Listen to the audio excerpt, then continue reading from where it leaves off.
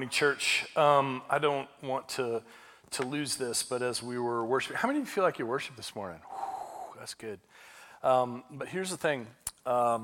As we were kind of praying there, I felt like the Lord was kind of nudging me. Those of you who have issues with your nose and issues with your feet. I don't know why feet. I don't know why noses. Hopefully the issue with your feet isn't affecting your nose. I don't know what it is, but I'm just saying, I felt like the Lord was real specific about that. So if you have just any type of issue with your nose, like allergies or something physical or something, if you wouldn't mind just slipping up your hand, I promise I'm not going to embarrass you. I just want it to slip up. Or if you've got something going on with your feet, like you got some pain in your feet or something like that, lift up your hand. Okay, those of you who are near there, would you just go lay on hands on the person that you see? We're just going to ask you to put your hand on them. It's okay to get up and move. It's fine if you want to do that.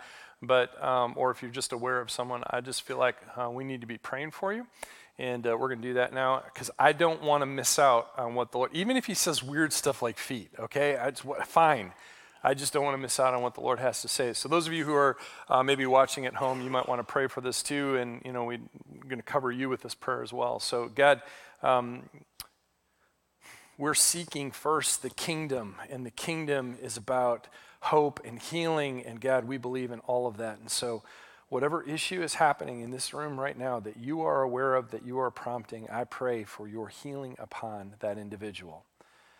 If there's issues with the nose and whether it's physical or whether it's allergies or whether it's just got a head cold right now, Lord, you care about all of those things. And I thank you for bringing your healing to that particular place in Jesus' name. And for those who have issues with your feet, whether they're just tired all the time or whether they're tense or whether there's pain or whatever it happens to be, I believe that the Lord wants to bring some healing to that. Whether that happens right now or over a period of time, he gets to decide. But I pray, Lord, that you would do the work that only you can do right now and bring healing to those feet. That you would bring freshness and newness to our entire bodies. But those two areas, Lord, I believe that you've highlighted today. And I thank you that you're interested in these things for us. Help us to understand the kingdom perspective is that you want to do this kind of work, and we're going to trust you for it. So, Lord, we again just pray your healing on these individuals in Jesus' name. And everybody who agrees said, amen. Amen. Thank you for that. I appreciate it. Well, I'm so glad to see all of you here today. We are rocking and rolling in the new year. And something happened last week that it kind of struck me as I was driving away from the facility last Sunday. I mentioned this to my small group, and I feel like I need to mention it here because it's really important. Tell them I said, hey, okay? Or don't forget to take your meds, one or the other. I don't know which one it is. So anyway. But I think I probably preached a message on having a theme for the year. That's what we did last week, by the way, if you weren't here. We talked about checking in with God about the things that he wants to do with us and trying to find a theme for the year or for the season or whatever it happens to be. And I probably preached that message, I don't know, 15, 20 times. I don't know. It's been a long time. Because I think there's a lot of value in it. But there's something that struck me as I was driving away, is that sometimes the language that I use, and this is on me, but the language I use is that I'll say something to the effect of, God wants to work on something with you, right? And I'm afraid that in today's culture, and when we say to work on something, the first thing we think about is either a weakness or a deficiency. And what I don't want you to do is to think in terms of your theme for the year as part and parcel to an annual performance review. You know what I'm talking about? When they sit you down and they talk about your strengths, but really they don't want to talk about your strengths. They really want to talk about your weaknesses, right? And it's like, well, you need to work on this stuff. And I think sometimes our collective imagination goes in that direction. as if God looks at each person and says, ooh, I see a weakness here, and this is what we're going to work on. Now, that's true sometimes. I mean, sometimes there are certain things where God is looking at your heart, and he's like, man, this is a place that we probably need to shore up a little bit. We may need to reinforce this. We may need to buttress this a little bit. That may be the case, but more often than not, it has less to do with your weaknesses and deficiencies and more about the adventure God wants to take you on. Because I'm convinced that what the Lord does is he looks at each person and he goes, you know what? Here's something I love about you, and I want you to go deeper. That's a very different perspective than this is a deficiency. Would you agree? And I think that's what God is trying to do when he's talking about a theme for the year. It's not about, oh, you're really blowing it in this area, but rather he's saying, oh, wow, I have more I want to reveal to you about this, and this is going to be exciting. And what's more, I think God is excited about taking you on that journey. And that's a different thing, like, okay, Lord, hit me with it, whatever it is. And I think sometimes we do that just by our nature as human beings, is we just presume there's something wrong with us. Well, yeah, that's probably true, but God's also interested in working on your strengths and the things that he loves about you, because he wants you to come into fullness. He wants you to be filled. He wants you to be satisfied. You understand? Okay? So keep that in mind as you're going through this, and I really hope that it's not a performance review. It really, really isn't. But sometimes it's a strength that he wants to make better because you know that you're going to get more return on those strengths. Or maybe he wants to go a little bit deeper with you. Just trust the adventure, that it isn't some deficiency and that it is some weakness that you have, and you better get in line. That's not it at all. It's God saying, oh, wow, I've got something more for you, and I don't want you to miss out. So keep that in mind. That was something that struck me last week, and I think we need to lean into that a little bit more. So whatever your theme is, though, the idea was to try to set us up for the series that we're in called Fire in the Fireplace. And the title of it comes from a book called Fire in the Fireplace. And the premise of the book goes something like this, that the Holy Spirit is the fire and the church is the fireplace. And that's ultimately what we should be seeing in each church. And I want to riff on it a little bit because I think there's more to it than just that. You don't want the fire to burn in the middle of the floor, right? That would be bad. But rather, you want it to burn in the fireplace. And so the author makes the point that the church is really about the fireplace. But my own thought on this is that, look, the church is not a building, but the church is a group of people. We are the church. You've heard me harp on this in the past. And if we're in the church, then God's Spirit that is within us. And so therefore, not only is the church the fireplace, but the individual disciple is the fireplace. Do you understand that? It's not just something that, Holy Spirit is, whipping through just kind of randomly, but rather he's filling his people. And isn't it appropriate in Acts chapter 2, when the Holy Spirit first shows up in the church, it comes as what? Tongues of fire. And it didn't land in a particular place, but on individual people. And so it is with us, is that we are the fireplace. The fire burns in the fireplace. And so what we want to look at is kind of life, or I should say everyday life, with Holy Spirit. What does that look like? What are some of the things that we need to know? The teaching here is to set us up for an encounter with God. Now, here's the interesting thing.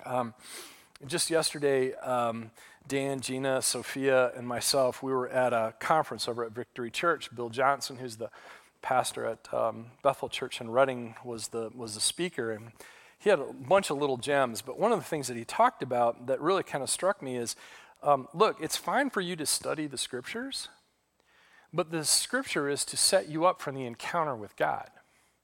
And I know a lot of places, and I know a lot of pastors who rightly divide the word. They can study the scriptures, they understand it, but if they're not connected, or if they're not connecting their audience back to the author, so what? It's just academic. I'm not interested in academic. a little bit interested in academic, but that's not the only thing I'm interested in. I'm more interested in the encounter that we have with the living God, because ultimately that's where transformation comes from. You can read this Bible and not be transformed by it. But what you are is transformed by is when you read the Bible and his Holy Spirit comes and starts knocking on your heart's door. And whether he's trying to take care of some business that you need to take care of, or if he is trying to transform you, or if he is trying to take you on an exciting adventure into the richness and beauty of God, doesn't matter. The point is you're having an encounter with a living God who loves you. That's transformative, and that's what I'm interested in, more than almost anything else. So should you do Bible study? Of course you should do Bible study.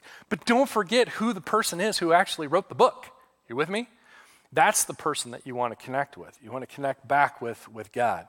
So understand that Bible study is important, but it's only a piece of the overall process. And that other part of the process is making sure that you're just honest with God, saying, God, what do you want to say to me today? Then don't be surprised if there are things that come out of your study that begin to meddle in your life, okay? The meddling is often God. I'll let you decide what you think is meddling or not, okay? So today we're going to start our series in the Old Testament book of Leviticus. So if you've got a Bible or Bible app, why don't you open it up? We're going to look at Leviticus chapter 6. Leviticus chapter 6. Now, while you're turning there, I'm going to tell you a little bit about Leviticus. Normally speaking, I would tell you that Leviticus is a great cure for insomnia. Second only to the book of Numbers. But Leviticus, for all practical purposes, are instructions given to the priests of ancient Israel. So you have fundamentally three parts of Israel's guidance and leadership. You have kings, you have prophets, and you have priests. This book is designed specifically for the priests. Leviticus, it means of the Levites, and it's specific instructions. And it's very detailed. I mean, it's really detailed stuff. Hence the reference to insomnia. One researcher on Leviticus makes this comment that ancient Israel drew near to God through offering 5 different types of sacrifices. And ancient Israel lived for God by observing 9 festivals. And I thought that was really useful because here we have these detailed instructions to the priests so that they got the 5 sacrifices right and they got the 9 festivals right so that Israel could live in peace and harmony with God, okay? So that's kind of the big picture of all of this. And so you have these 2, I guess I would call pathways for Israel in order to connect with God on a deeper level. And it's outlined in totality within this book. There's different rituals, there are different tools, and there's different garments, and there's different altars, and all of them had certain rules and regulations and protocols and processes related to them, every one of them. And so in Leviticus 6, it begins to outline what's called the burnt offering. And as you can imagine, it's about when a sacrifice is what? Burned on the altar. So this, you gotta be careful because we're not talking about a big barbecue here. Kind of, but not really. So imagine the amount of sacrifices you might be aware of in the Old Testament. This chapter begins to describe some of the detail related to burnt offerings. And I would say this about burnt offerings in general, is that they had many different functions depending on what it was that the time of year, the festival, or what the priests were trying to accomplish. And so what I would say is that the burnt offering is foundational to almost the entire sacrificial system that Israel operated on. And so here, what we're going to read is the handling of burnt offerings, kind of like a care and maintenance. Think of it that way, is the part that we're going to read today. So I'm going to pick this up in verse 8. So Leviticus chapter 6, verse 8. Here we go. The Lord said to Moses, Give Aaron and his sons this command. Now, this is important because Aaron, Moses' brother, was the chief priest, and his sons were priests with him. And so when this is written to the Levites, to this particular tribe, Aaron and his sons were part of it, okay? So give Aaron and his sons this command. These are the regulations for the burnt offering.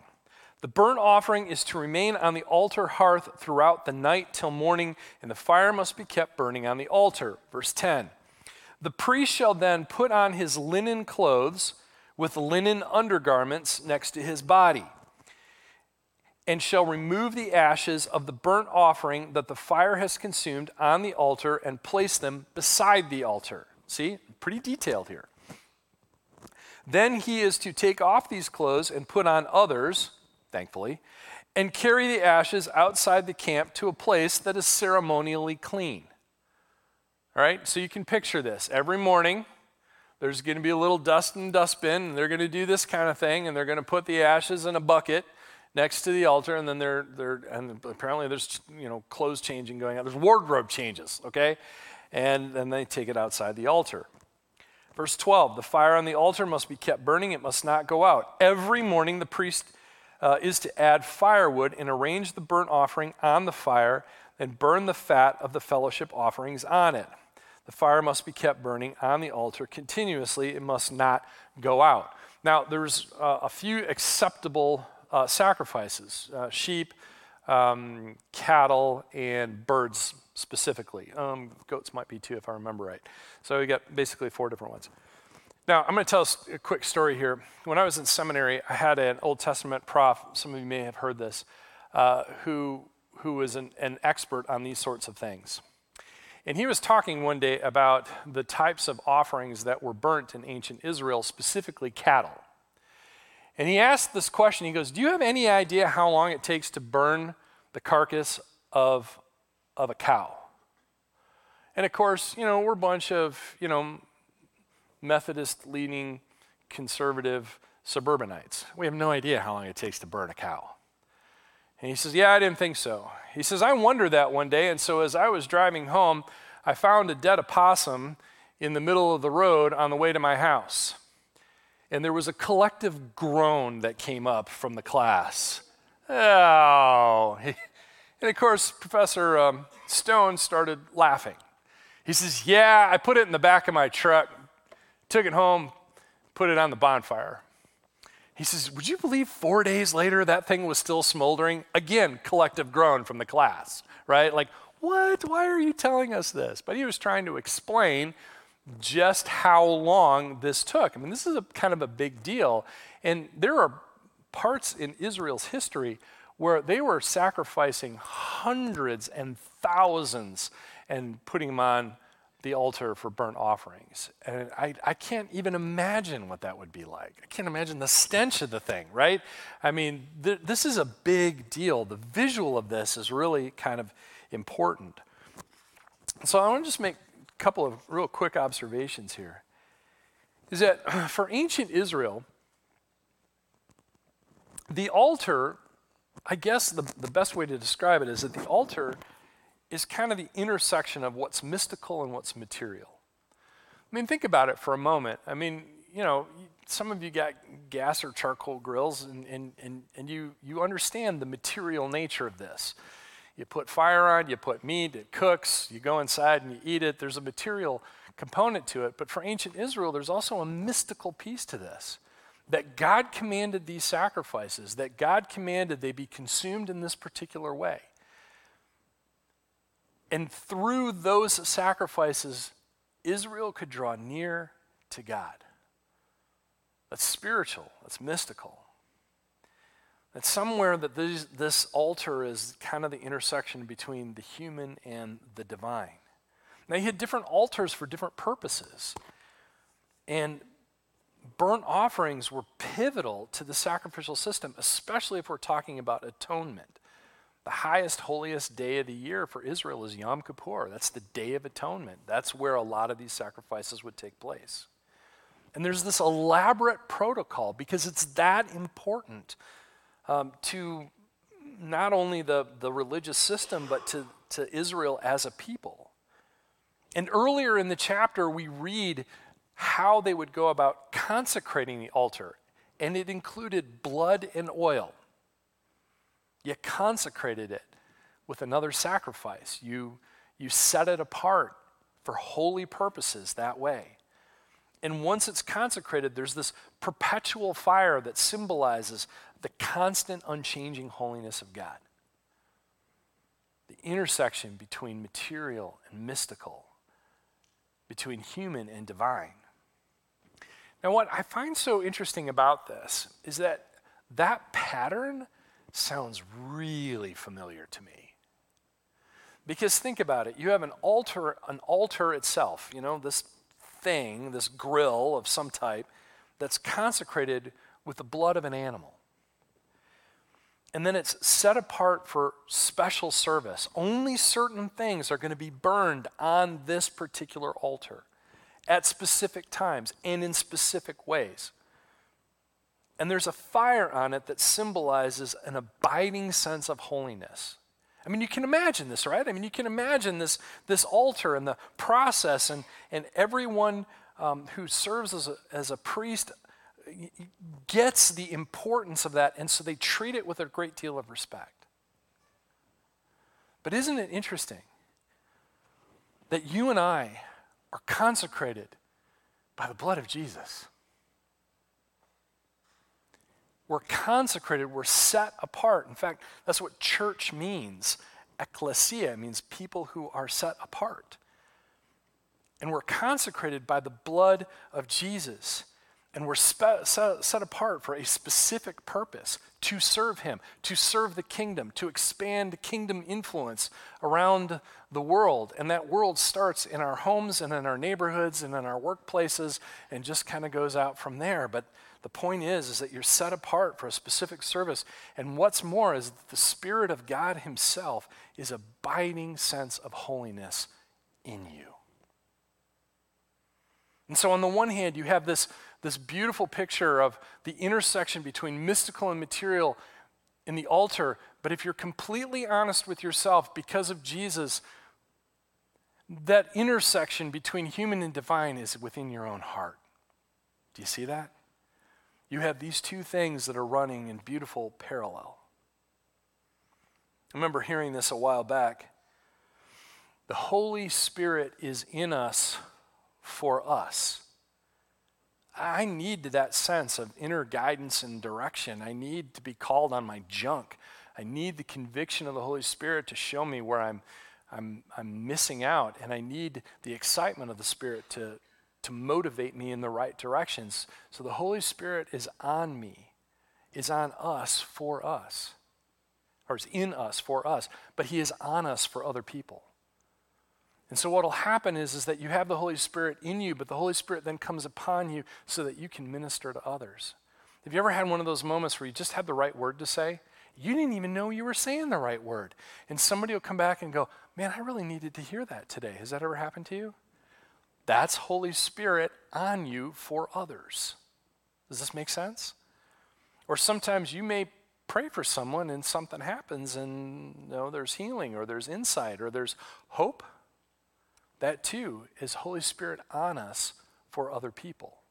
So the Spirit is in us for us, but the Holy Spirit is on us for the people around us. And so what Jesus does here is he accomplishes for everyone what the altar only did for Israel. You see? So you've got this picture of the intersection between material and mystical, and nowadays, because of Jesus, that's you. You get to be that intersection. You get to be that type of abiding presence, that type of holiness, that type of Holy Spirit carrier in the world around you. You get to do that. That's something Israel necessarily didn't have. And I want you to notice one other thing before we leave this. There's a command here. Did you see it? It actually occurs 3 times. It says the fire must be kept burning. And then twice, it must not go out. So not only does the fire need to keep burning, in case you don't understand what that means it doesn't go out, okay? So I don't know about you, but sometimes I need that type of direction, right? I need to understand, okay, the fire must be kept burning and it must not go out. The holiness was maintained in order for that altar to be effective. The fire had to continue to burn, so they didn't have to wait for it to warm up. That it was constantly ready to go. It was always ready for service. And so it needed to be maintained in that way. The fire allowed Israel to draw near to God. And so why on earth would you want it to go out? You want it to be kept going so that Israel could always draw near to God. And so it is with you and me. And here's the point. This is the thing that I want you to remember today. If you get a journal, you're going to want to write this one down. It's crucial to your walk with God. Trust me, I'm not making this up. I think this is really important. God lights the fire, but you have to tend it. God lights the fire inside of you, but you have to tend it. God lit the fire, commanded the fire to be lit on the altar, but the priests had to maintain it. And so it is with you and I and Holy Spirit. God will light that fire. He will put that tongue of fire inside of you. That's Holy Spirit, but you have to tend it. The relationship must be attended to. Your holiness must be maintained. Why we talk about this principle of the presence of God. Look, I don't know how to say this. It's not optional. If you want to follow Jesus, the presence of God is necessary in order for you to do this. Now, I'm not trying to bludgeon you with this. Really, I'm not. But giving your attention and time to him, where you're listening to him, is part and parcel to discipleship. It's not something that you just show up periodically, hoping God will listen to me this time, or, well, maybe God will speak to me this time, but rather it's something that has to be maintained. And as you can see from the text in Leviticus, that was a daily thing. The priest is supposed to arrange the fire again every morning. And it's just like with you and me. God lights the fire inside of us, but we have to actually attend it. Now, in this moment, my guess is that some of you are realizing that you haven't attended to the flame. And some of you, I can imagine, are probably sitting there going, Lord, is my flame out? If you're experiencing any amount of guilt or shame or condemnation, I want to tell you, and you need to listen to me, that is not from God. God is not going to guilt you or condemn you because you haven't tended to the flame. That's not from God.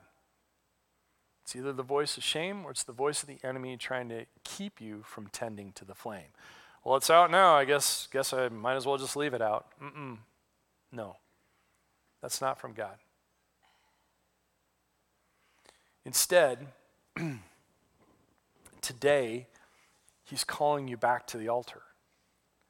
And he's saying, hey, there might be some embers here. What should we do with that? And maybe it's a convicting moment where you're like, okay, I know I'm missing out, but it's not condemnation. It's like, no, I really want the fire. I want to know what that's like. I want to tend the fire because I don't want to miss out on what God might have in mind for me, for us, collectively. Because here's the thing that you have to remember. God's fire is never just for one person. You are blessed with it in order to pass that blessing along. Always. That's the economy of God. We wonder, I don't know why we wonder these things. But it reminds me of the story. Jesus got some 4,000 or 5,000 people. That's probably just the men. There's probably women and children mixed in there. So he got 5,000 plus. And he starts with what? A couple of fish and some loaves of bread. And he multiplies it. Why? Because he had the fire of God. There's no condemnation here. There's a multiplying effect when you have tended the flame. When you realize that you can look at things from a heavenly perspective, when there's 5,000 people to fill and you have limited resources, you realize that God is no respecter of physics.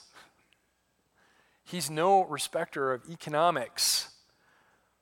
That he's going to do the things that he's going to do. Why? Because he's God. And you get to participate in that with him. And so there's no condemnation here. There's an invitation to go, oh man, don't you want something more? I know, and the answer in my heart is yes, absolutely. I want to see those kinds of things happen. And I don't think they just happened in the book. I think they happen today. And in fact, I know they do. So instead of guilt or condemnation, God is calling you back. And maybe you've settled for something far less than what he has in mind. Don't do it. Don't settle. You don't have to.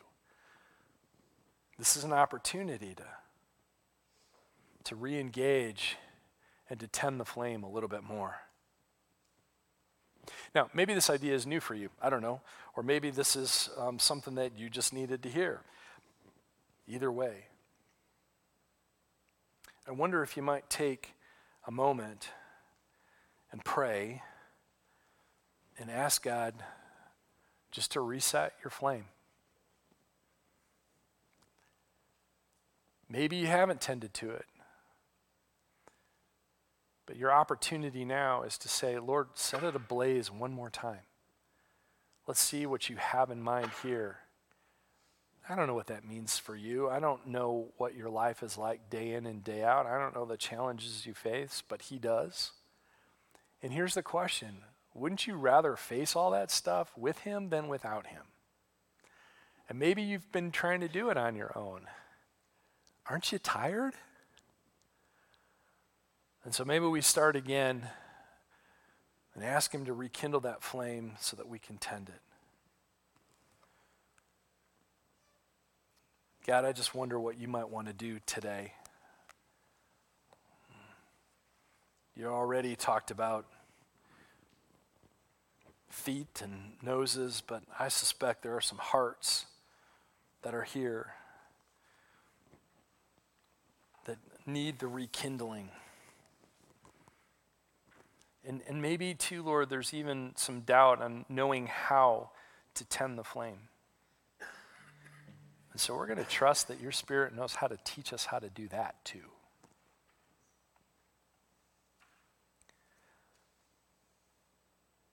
The altars of our life, Lord, I don't ever want my altar to grow cold. And I know sometimes that fire's been awfully dim, but I'm so thankful that you remind me to tend it and to fan it back into flame. And Lord, I simply pray for every person that's here, regardless of where they're at. Maybe their fire is burning bright, and I would ask you, Lord, to just continue to speak into those individuals to help them to know how to continue to tend it. And to tend it not only for themselves, but for the benefit of others. And God, I also would pray that for those who may have been a little discouraged, Lord, I just want to declare that you're breaking the spirit of discouragement in this place, even now. Those of you who have felt like you've just been spinning your wheels, the Lord knows and the Lord sees you. You're going to be okay. Maybe not today, but he sees you. And he just is reminding you to tend the flame a little bit more. For those of you who have altars that seem to have gone cold, the Lord is merciful. And he loves you. And he wants to see that fire kindled again. He wants you to be that fireplace. And all it's going to take is to ask him. And you know what? If you're going to take a baby step, that's okay too.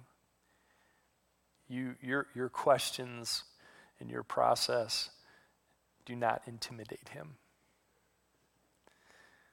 So Lord, I pray for every individual here, regardless of where they're at with you, that you would just show them where your Spirit is located and where the fire is, and that it would begin to burn brighter in their hearts because they're tending to it a little bit at a time. Teach us, Lord, how to tend that fire over the next few weeks, that we might not miss out on the things that you want to do.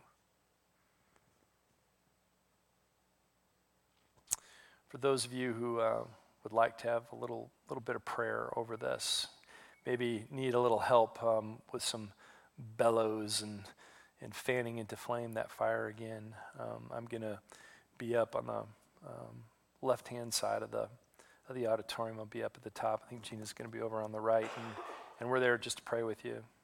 We would love to do that. Feel free to come up and just say, hey, I could use a little more fire, and we'll pray for you over that one. It's okay. Holy Spirit, Thrive Church is your church. We want to be a really big fireplace because the flame is so bright. That's what we want, Lord. And so I just pray that as we sing, as we worship, your Spirit would have the free rein to do the things that only you can do. We're excited to see what that is. And we offer these things in Jesus' name. Everybody said.